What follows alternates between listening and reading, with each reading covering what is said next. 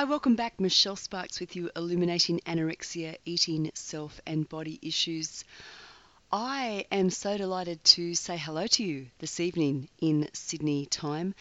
You know, I've been offline for a really long time. I haven't been recording podcasts because I have been flat out with the 4x4 Freedom Express and just loving doing the work involved with that. And I really do apologise that I have not been able to get back into the podcasting seat before now.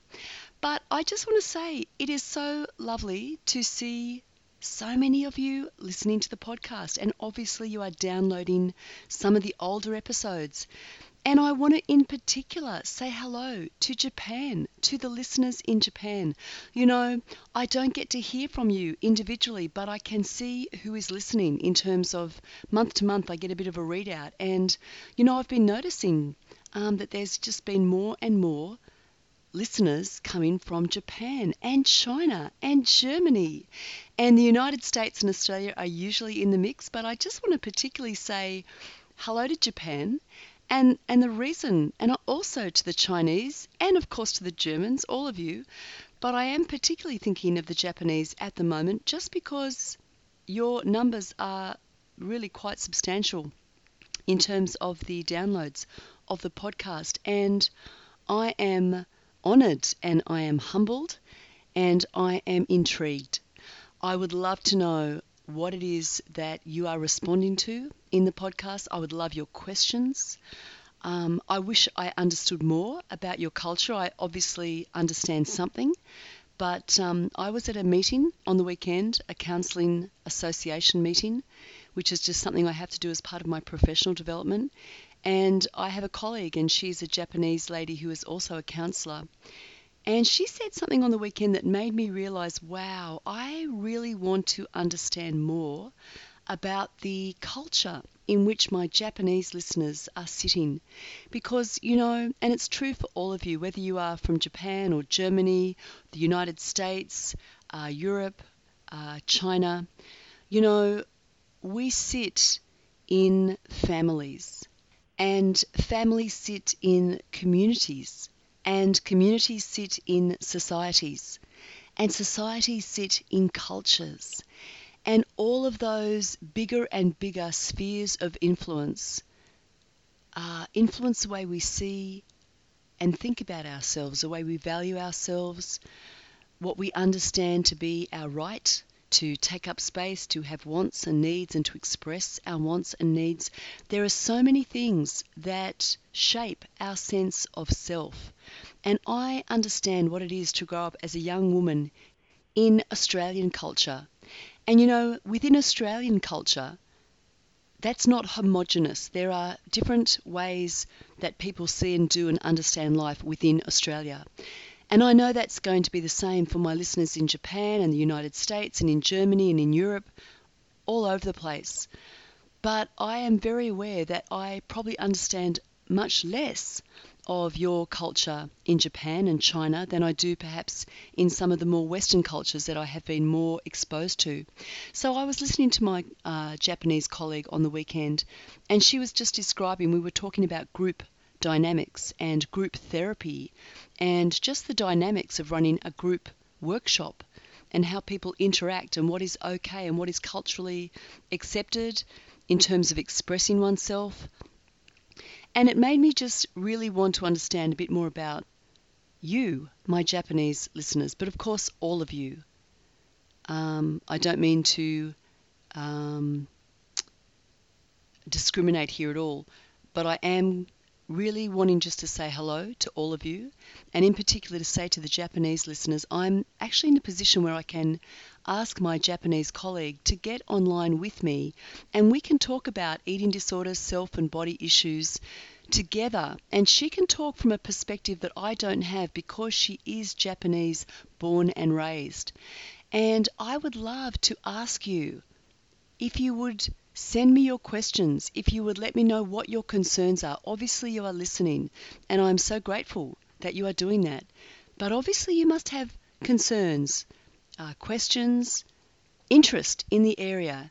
So if you would like to get in touch with me and just give me some of those questions or feedback, I would be so interested to hear from you. My name, you can get me, michelle@michellesparks.com. That's my email address. And I would also love you to subscribe, rate and review the podcast just so I can hear how you're finding it, what you're learning, what you're understanding and what your questions are.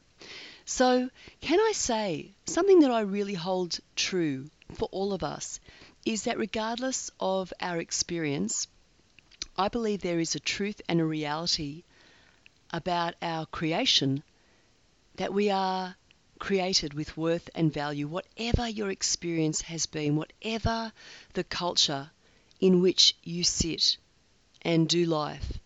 I know that it will shape your sense of self. I know that it will give you rules and ideas about what is okay and what is not okay, what is acceptable and what is not acceptable.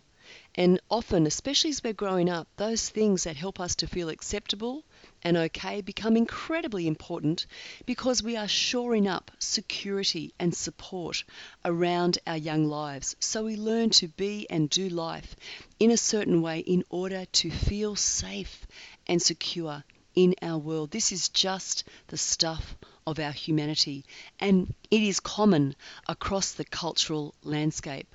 However, there will be messages in our different cultures that sit more strongly in some cultures than others. Honouring one's elders is such a beautiful aspect of culture.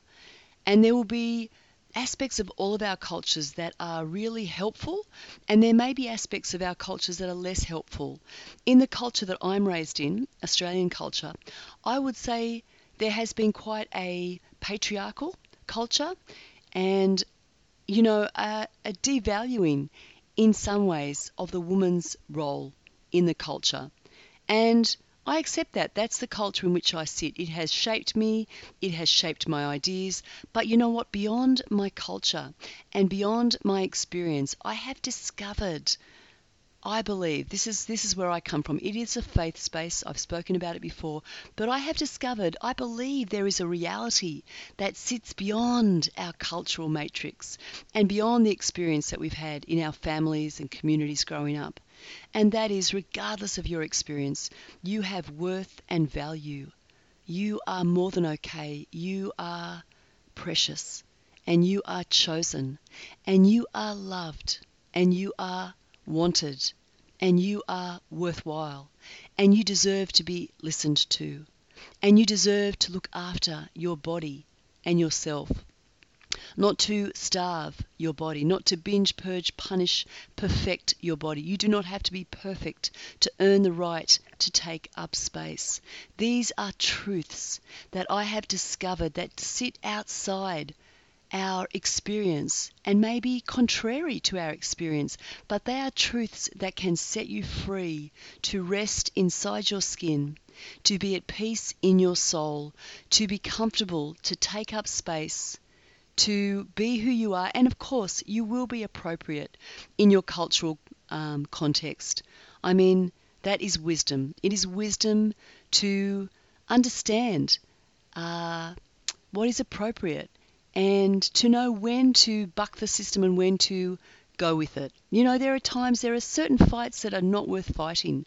You've got to pick your battles. But I want to say to you, and I'm talking to my Japanese friends at the moment, but all of you who are sitting outside the cultural matrix that I understand from my growing up years, I just want to say to you that whatever your experience has been, the truth is you have great worth, you have great value.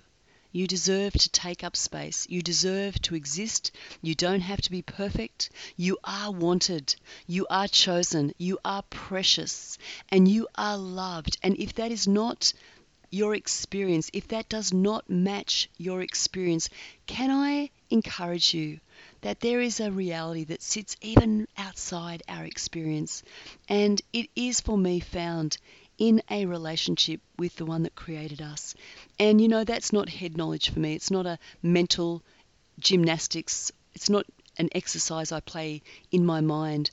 It is actually a relationship that is as real for me as, the relationship I have, say, with my mum or with a good friend. It's actually a real relationship I cannot see God the way I can see my mum or I can see my friend, but I do have a real substantial, tangible dialogue and sense of God, and that has been something that has been growing since my late 20s, well, actually my mid 20s, and it was a very important part of my recovery. And I know I haven't got right into that story, but you can certainly read about it in Illuminating Anorexia, the book. But, I had some really unhelpful ideas about God and faith and religion. I had some really unhelpful ideas growing up that did not help me in my adolescence, and that I would say contributed to the development of my anorexia and the maintenance of my eating disorder. But what I discovered at 24 was a whole different way of viewing God, and it was very personal.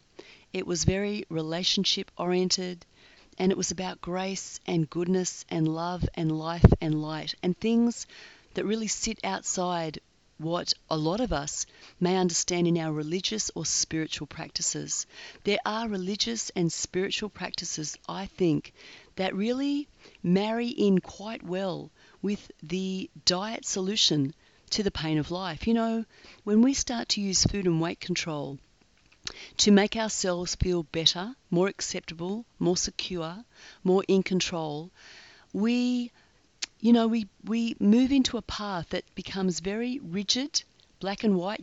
You're on the diet or off the diet. You're good or bad. You're failing or succeeding. You're disciplined or you're completely undisciplined. We get into this very polarized way of thinking, and it can be very much like that with some religious or spiritual practices. And I was like that in the years that led into my anorexia. I was very fearful and very superstitious about God, and my religious faith was very superstitious. I felt like I had to do the right thing in order to be secure, in order to have good things happen or good things to stay in my world. I felt like if I did the wrong thing, bad things would happen. And that got worse in the anorexia. It got revved up by the diet, food and weight control solution. But what I discovered at 24 was something very different, and it was a relationship with the God who I understand created all of us, loves all of us, desires relationship with all of us, doesn't sit in a particular four-walled structure, is the God that created the universe. And right now, in the Western world, definitely, and I'm not sure if it's, how far afield this movie has got, there's a great movie that I would really encourage you, if you get a chance, to see it. It's called The Shack, and there's a book of the same name, which I read many years ago and really enjoyed, because it presents a view of God that so breaks the religious stereotypes and presents what I understand God to be like, and that is loving and relational and so good, so full of love, so full of life, so full of light.